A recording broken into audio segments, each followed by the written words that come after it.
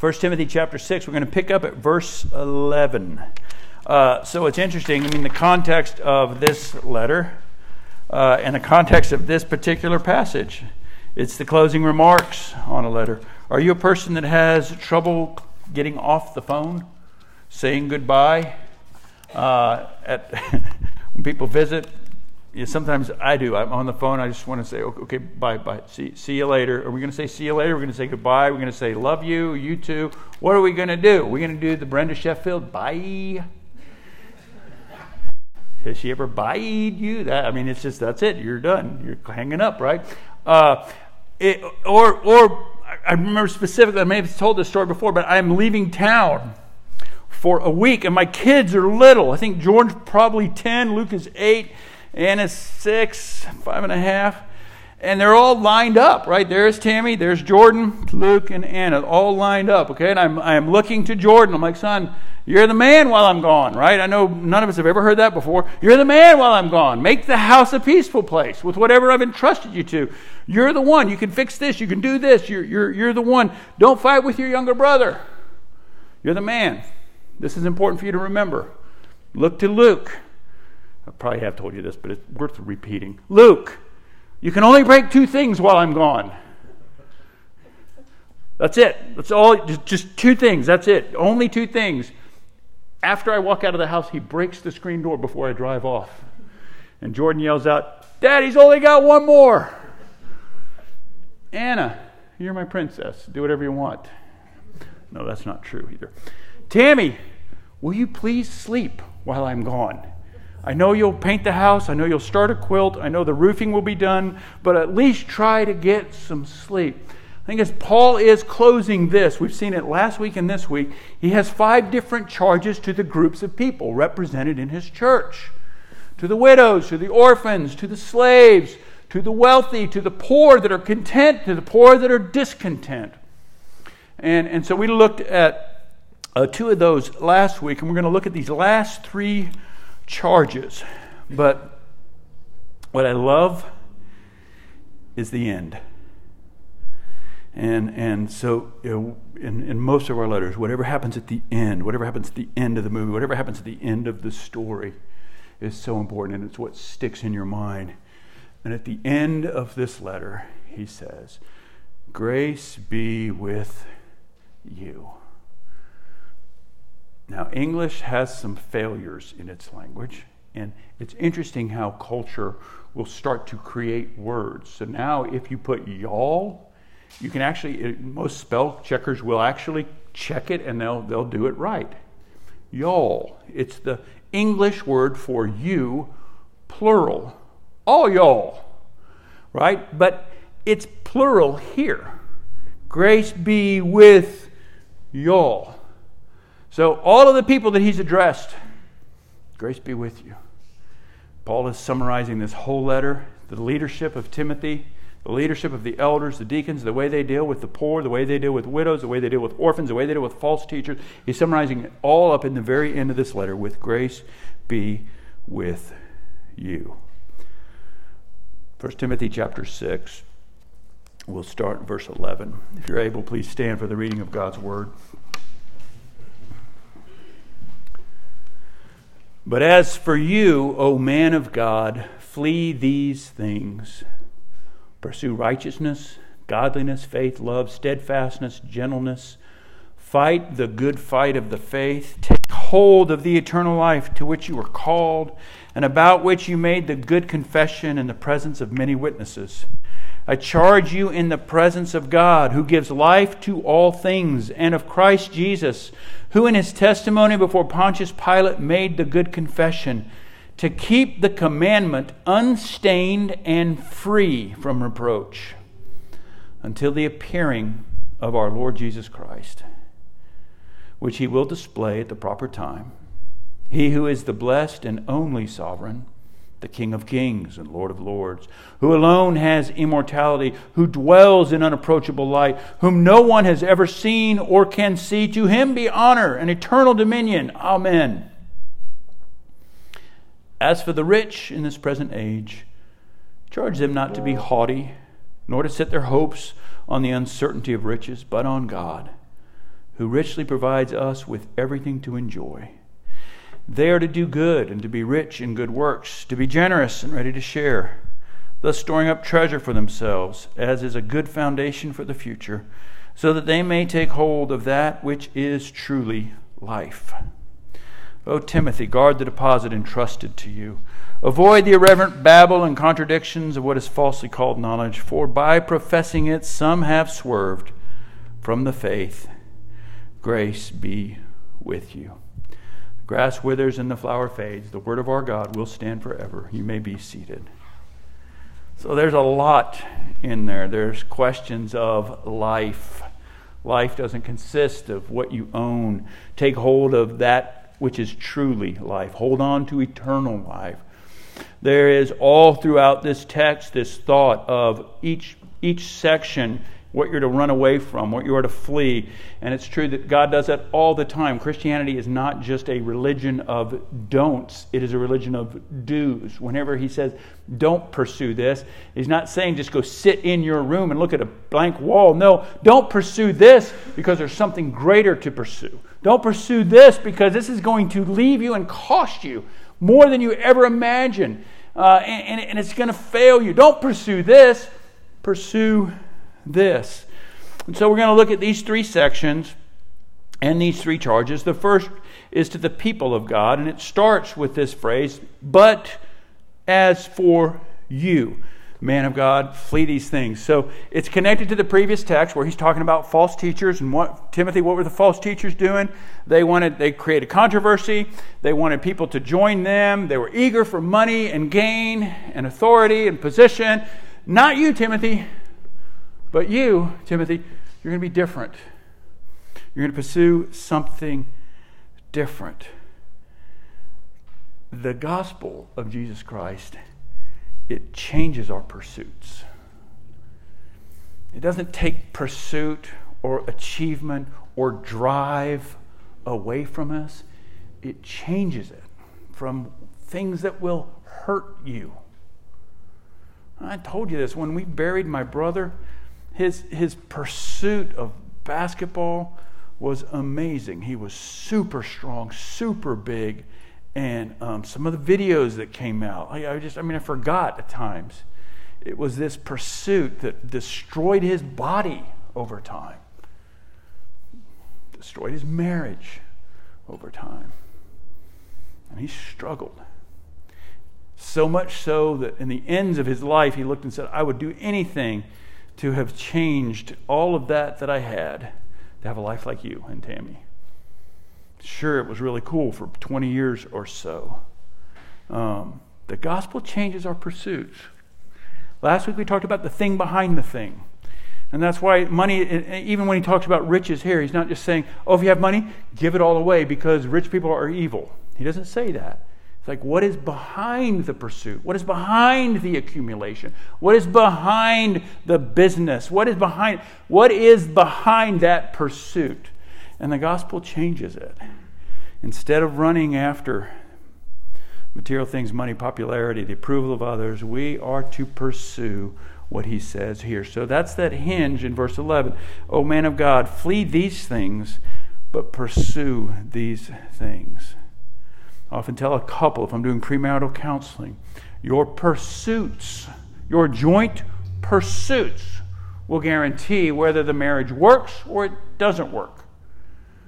Who are you pursuing? What are you pursuing? What is the path that you are on, and where are you going? Join together and take this pursuit. So Paul then appeals to Timothy. And I love it because it's going to be hard. Paul's not saying, if you do all these things right, Timothy, Pastor Appreciation Month will be every month. No, it's going to be hard, Timothy. Elsewhere in in Corinthians, he talks about these doors of opportunity that are open. And every time he says a door of opportunity is open and there are many adversaries. And as we move into a new city, as we take the church into a new place, there are many adversaries. It's going to be difficult. And so the appeal to pursue what is righteous, he lists those in couplets, right? Righteousness and goodness, righteousness and godliness go together. rightness, righteousness, what is right, what is good. Faith and love, pursue these things. Steadfastness and gentleness, right? Those, they go together. What we believe creates love. If we are righteous, we are godly. If we are steadfast, we become gentle. Run away from evil and run towards these things. And here's what has to happen. Here's what has to happen to a believer. Our prayers must be this way. God, help me to see evil as evil. Evil doesn't present itself as evil. Evil presents itself as an alternative good that is easier than God's good. An alternative pleasure that might be forgiven, but it'll be okay. Evil presents itself all the time to us as good. And so when he says here, keep the commandment unstained, the sermon in the sentence is, because divine grace is so foreign to us, we must guard it from depletion, corruption, pollution. Here he's saying unstained. Evil likes to take what is good. Evil can only exist because what God has made is good. And it takes what is good and it twists it. Did I mean that my brother should not have played pro basketball or played on the Olympic team for Australia? Of course not. That's not what I'm saying. But in his own mind, when it became the ultimate thing, when it became, this is what everybody praises me for, this is what makes me significant in the world, and it cost him more than he had intended. Every area of human flourishing can do that. Business, relationships. I do these premarital counseling. I got 3 weddings this summer, and each of them I'll look at that couple. I'm like, this is not your Savior. This is not the ultimate end. This isn't the goal of your life. You have not finally arrived, and now you'll be having fun. This is part of a pursuit. He will let you down. She will let you down. We flee those things and we run towards righteousness, godliness, faith, and love. So we pray, Lord, help me to see evil. Help me to be aware of it. Because if we see evil as evil, we flee from it. Right? I mean, y'all are Oklahomans. What do you do when you see a snake in Oklahoma? You run away from it. You know, Mississippi, we wonder if we can eat it. All right? But we see something and it's obvious. I want to get away from this. We pray as believers, Holy Spirit, will you help me see evil as evil? Will you help me hate what you hate? And then it will be natural for me to run away from it.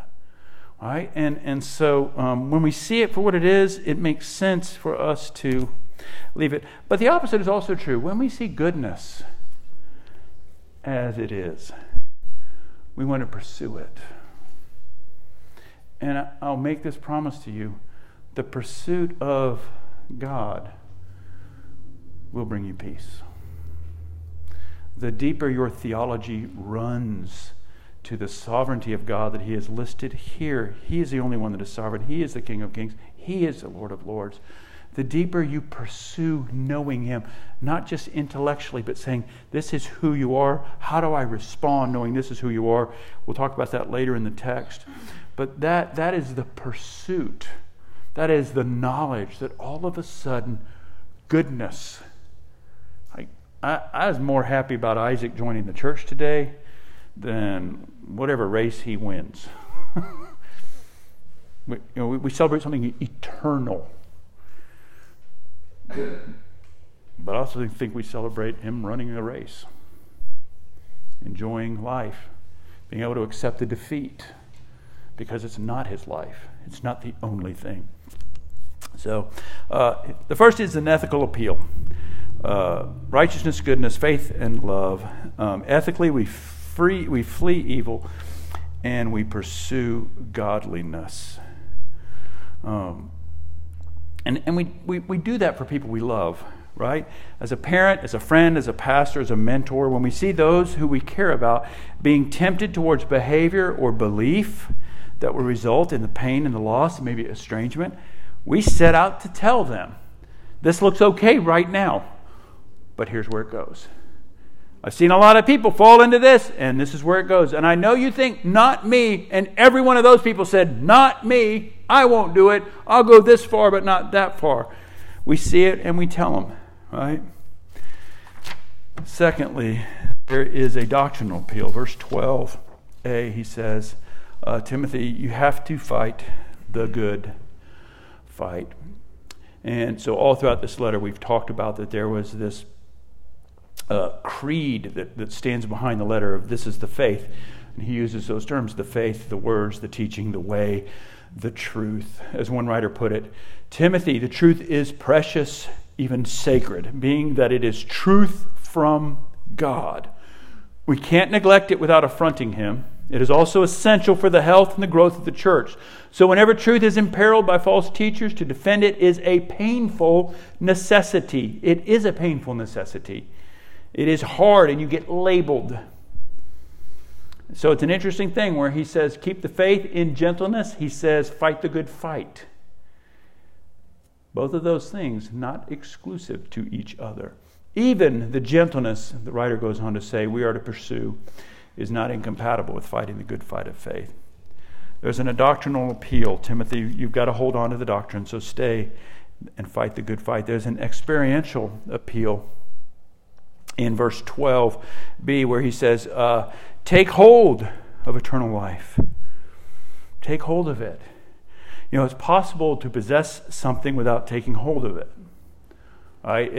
We had to join Patricia Island. As part of the homeowners association. We had to join it for a social membership. I call over there and I'm like, hey, how much does it cost to use the pool? It's like, oh, it's included. I'm like, sweet. How about the pickleball courts? That's included. Nice. I possessed it. It was mine by right, and I hadn't taken hold of it.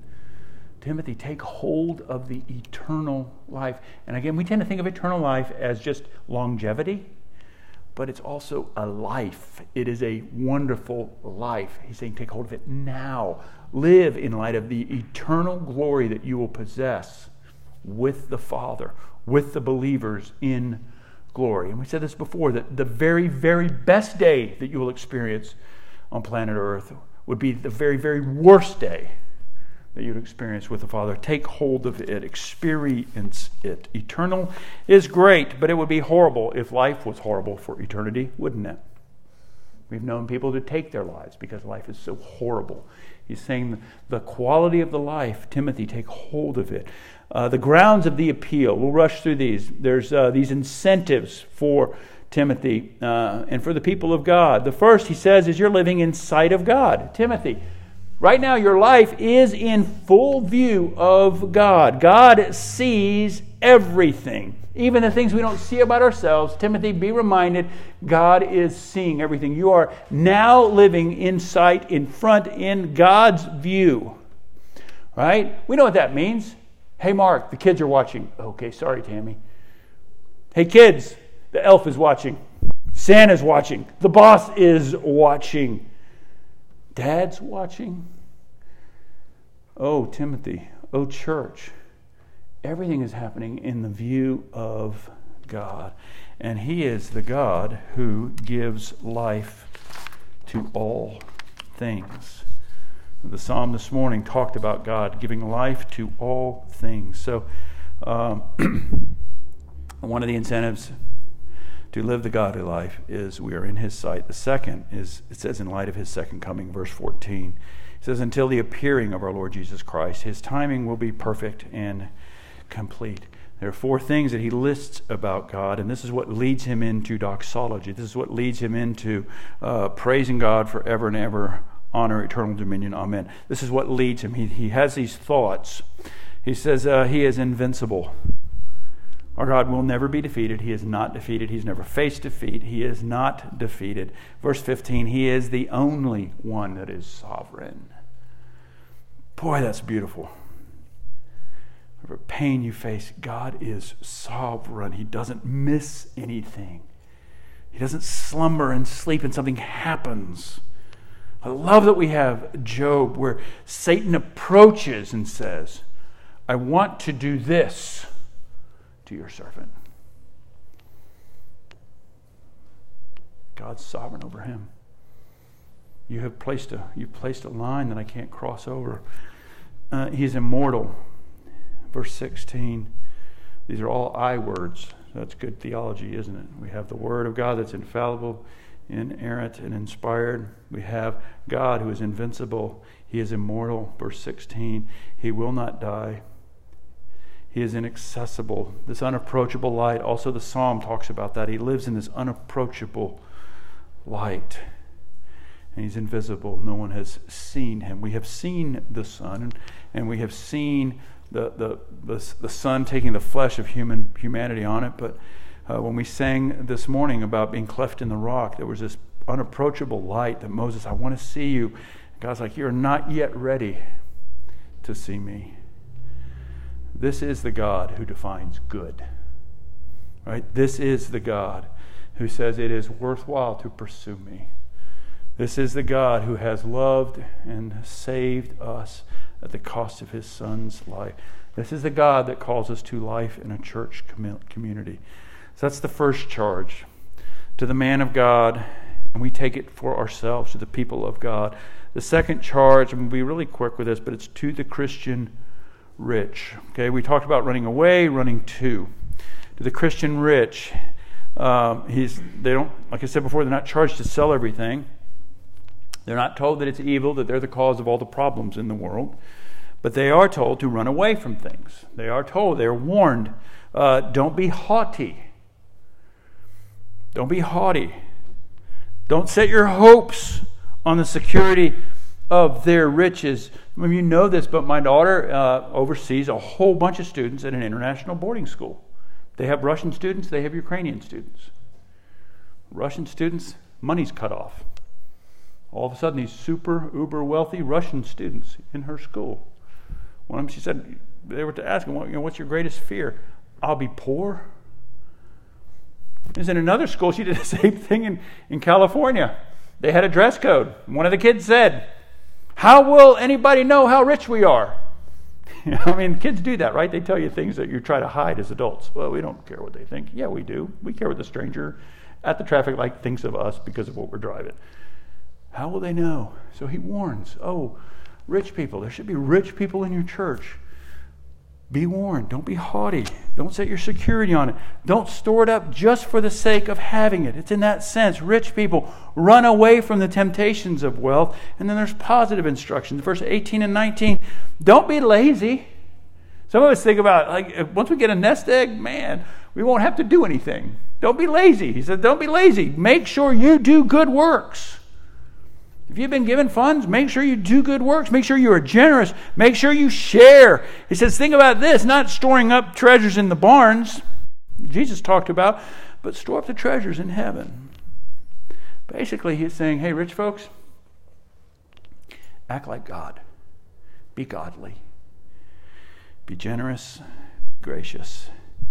Be known as one who gives what we don't deserve. Be wise and discerning with your gifts. But remember, you're a steward of all that God's entrusted to you. As He has given it to you, He can take it away in a moment. The last section here, verses 20 and 21, is his charge, very personal to Timothy. Timothy, guard the deposit. And again, it's a runaway. Timothy, run away from the babble, irreverent babble, contradictions, the things that are falsely called knowledge. Timothy, run away from those things and run to grace. Grace be with you. Grace be with y'all. If this was the last sermon I was to ever preach at Three Rivers, I would really long for those to be the last words you remember. And I had my father's funeral this year also, and someone found a recording of him giving the benediction. Some of you might have watched it, and it was wonderful. It was as if he was speaking from the dead, and he gave this benediction. And that's what the apostle is doing here to Timothy. He broke out in doxology. He is the one, immortal, unapproachable light. No one has seen him. To him be honor, glory, King of kings, Lord of lords. He's going on, and then he says, what does this mean? What do you run to? Grace be with you. We run to the grace of God. It is not just for the day we're saved. It's for life. We run to the grace. Timothy, my dear son, oh Timothy, run to the grace. Now, in conclusion, I put there on the notes, how shall we live? How shall we then live? That text is Francis Schaeffer wrote a book on how shall we then live. If you've never read Francis Schaeffer, maybe not the first one to start with, but it's really wonderful. It comes from Ezekiel 33:10, when the people are complaining to the Lord, our sins have weighed us down. The punishment, the discipline of God has weighed us down. How shall we then live? In Greek, it's one word. It occurs 88 times in the New Testament. Peripateo. It means to walk, to make one's way, to regulate one's life. How do we conduct oneself? It's an important concept. Again, those who think maybe the scriptures are just how to be good and how to avoid bad, it's how do we live our life? How is our life? How do we walk? I was playing golf with Jake the other day, and he was using some Oklahoma-isms. And he used one. He said, you can use that in a sentence. Or you can use that in a sermon. Towards. Towards. You guys know what it means when you say go towards that? Towards? It's not towards, it's just towards. Towards. Rev, at least you hit your ball towards the hole. Kind of what it was. It means direction. As the people of God, we go towards grace. We expect it. We give it to one another. We know we live in it.